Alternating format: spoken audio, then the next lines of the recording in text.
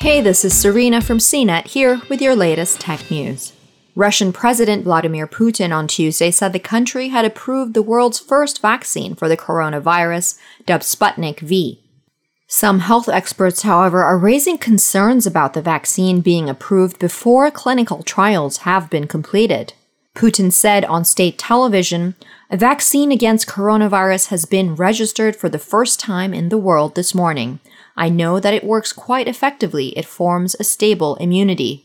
Dozens of vaccines to stop COVID-19 are being developed around the world to beat back the virus that has killed over 160,000 in the US and more than 700,000 worldwide. Many experts, including doctors at the World Health Organization, have said the fastest way to bring an end to the pandemic is through a vaccine.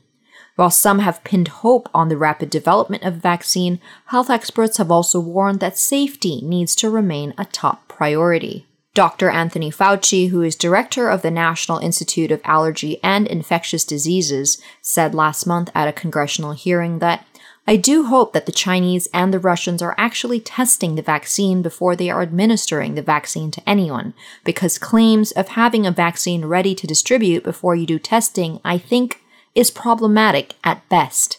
For more on the latest tech news, visit cnet.com.